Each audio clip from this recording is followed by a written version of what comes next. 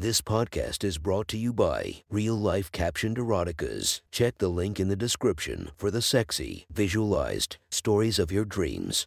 The next story is posted by user Friendzoned Cuck 2020 from r/cuckold stories.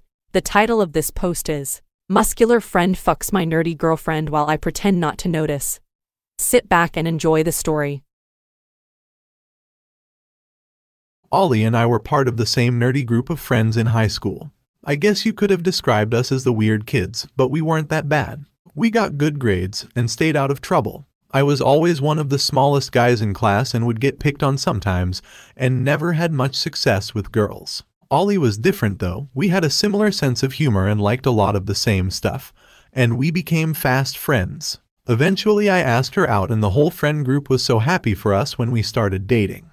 Looking back, Ollie was way out of my league, but neither of us really knew it because we were awkward young high school kids. I was about 55, 115 pounds and a little awkward but probably endearing. She was 50, 105 pounds with a great ass and an adorable face. She was one of those girls that was, looking back, actually hotter than a lot of the popular girls.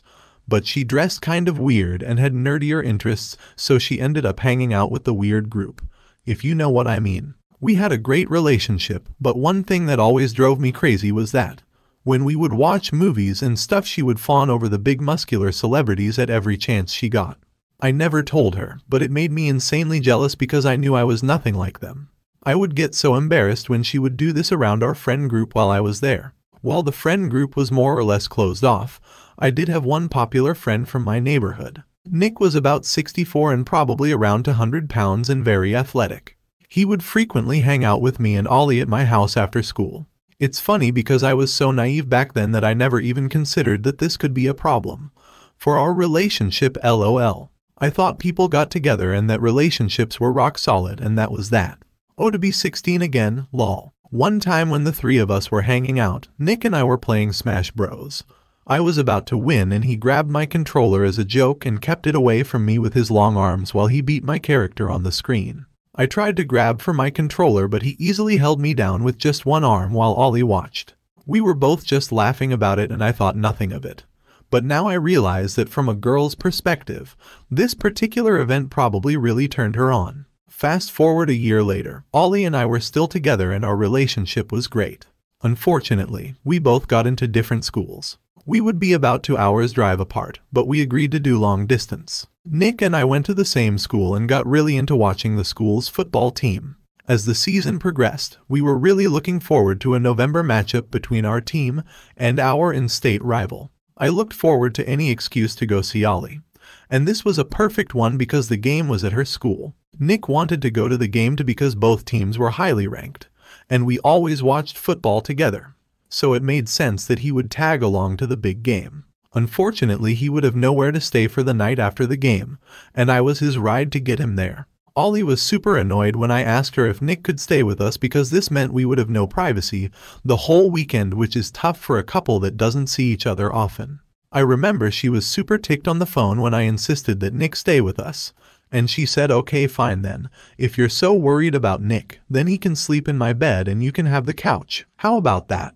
I played it off like the joke it was, and said, "Oh come on baby. It's not that big of a deal." And she finally agreed that he could come up for the weekend. When we got to her apartment a few days later, she was kind of standoffish to me, which surprised me. She gave me a weak little hug, and then lit up and practically jumped into Nick's arms and he gave her a twirl. I mean, I guess it made sense because they were friends too, and hadn't seen each other since high school, whereas I had seen her at least once a month or so. The problem was she continued being super flirty toward him, and acted annoyed toward me for everything I did. I remember she touched his sleeve and looked up into his eyes while complimenting the material of his shirt. The sight of her at a petite 50 looking up to him at 64 put a pit in my stomach that I couldn't explain. He laughed the situation off. We were only with her for a short time before we left for the game. She doesn't care about football and didn't want to spend nearly $100 on a ticket, so she stayed back at her apartment. After Nick and I left, he started to joke about Ollie's flirting. She was acting wild back there. Huh? She needs to be careful, man. She's gonna wake up the monster, huh? Just kidding. She looked great in that skirt though, man. She's actually got a hot-ass body. You did well on that one. His casualness to dismiss the situation relaxed me. After the game, we went back to Ollie's place to watch some more games that were on. She was still in her short jean skirt and a push-up bra that makes her cup tits look really nice. Her hair and makeup was done and she had started to really learn how to put herself together since going to college. This was probably the hottest I'd ever seen her look, and I was excited to get some alone time with her tonight. Even if we couldn't really do anything because it would be too awkward with Nick in the living room of her tiny apartment. The three of us watched football together and she asked Nick a lot of questions about school and his major and everything. I was just relaxing and drinking watching the game. Honestly, I was just waiting for the game to be over because Ollie looked so hot that day, and I couldn't wait to be alone with her when we all went to bed.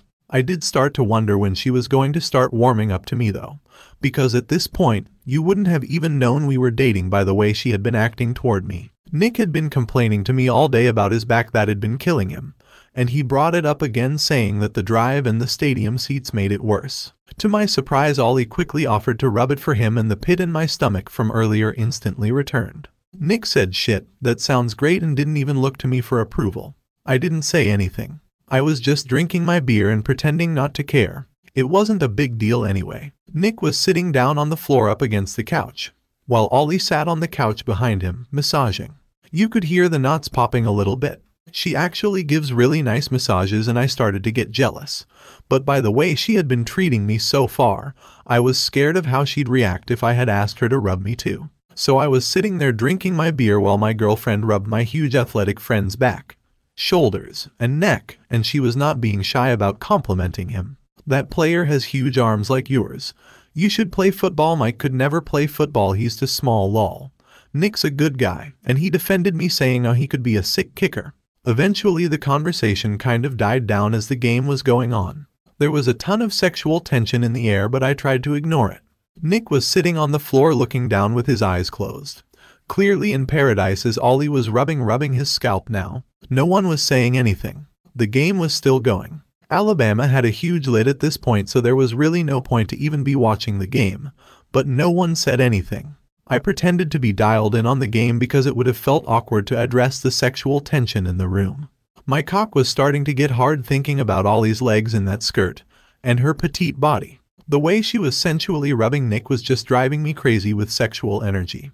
I have never identified as a cuckold. In fact, I didn't even know what that word meant at this point in my life. However, I could tell my dick was hard. All I could think about is how small he makes her look, and I couldn't help but picture the sight of them fucking, and it got me so turned on. Out of the corner of my eye, I could see that Ollie had brought her mouth near Nick's left ear, while rubbing and scratching at the right side of his head. I'm not sure if she was whispering in his ear or what, but I saw goosebumps on his arms and neck. I looked down at my phone instinctively because I didn't know what to do. I started to feel super nervous. Then, Nick slowly stood up and looked down at us, towering over both of us with his massive frame. He shook his head and let out a guilty sigh. He didn't say anything. He just scooped Ollie's petite body up from under legs and carried her into her bedroom without addressing me at all. He gently closed the door behind him with his foot, and I heard the bed creak as he laid her down. I was in disbelief. This guy had actually just carried my girlfriend into the bedroom, closed the door, and left me on the couch alone. I was probably the most turned on I had ever been in my life. I sat still for a while with my heart pounding as the noise from the TV continued to fill the room.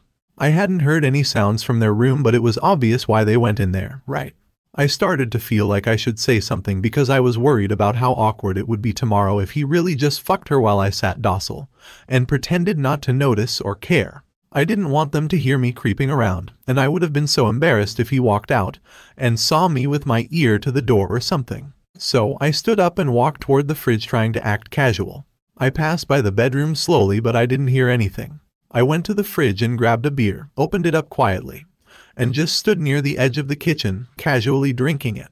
I started to think maybe this is just a prank or something and they're waiting for me to react. That's when I heard the bed springs start. It was slow and very faint, but unmistakable. There was no headboard tapping or anything, but the bed springs were creaking at a slow and unsteady pace. Denial started. I tried to think of any reasonable, non-sexual explanation for why a man could carry a girl into a bedroom, close the door, and start creaking her bed springs, but I couldn't come up with anything. Holy shit. He was seriously fucking my girlfriend in there, knowing that I was outside, and I was just letting it happen.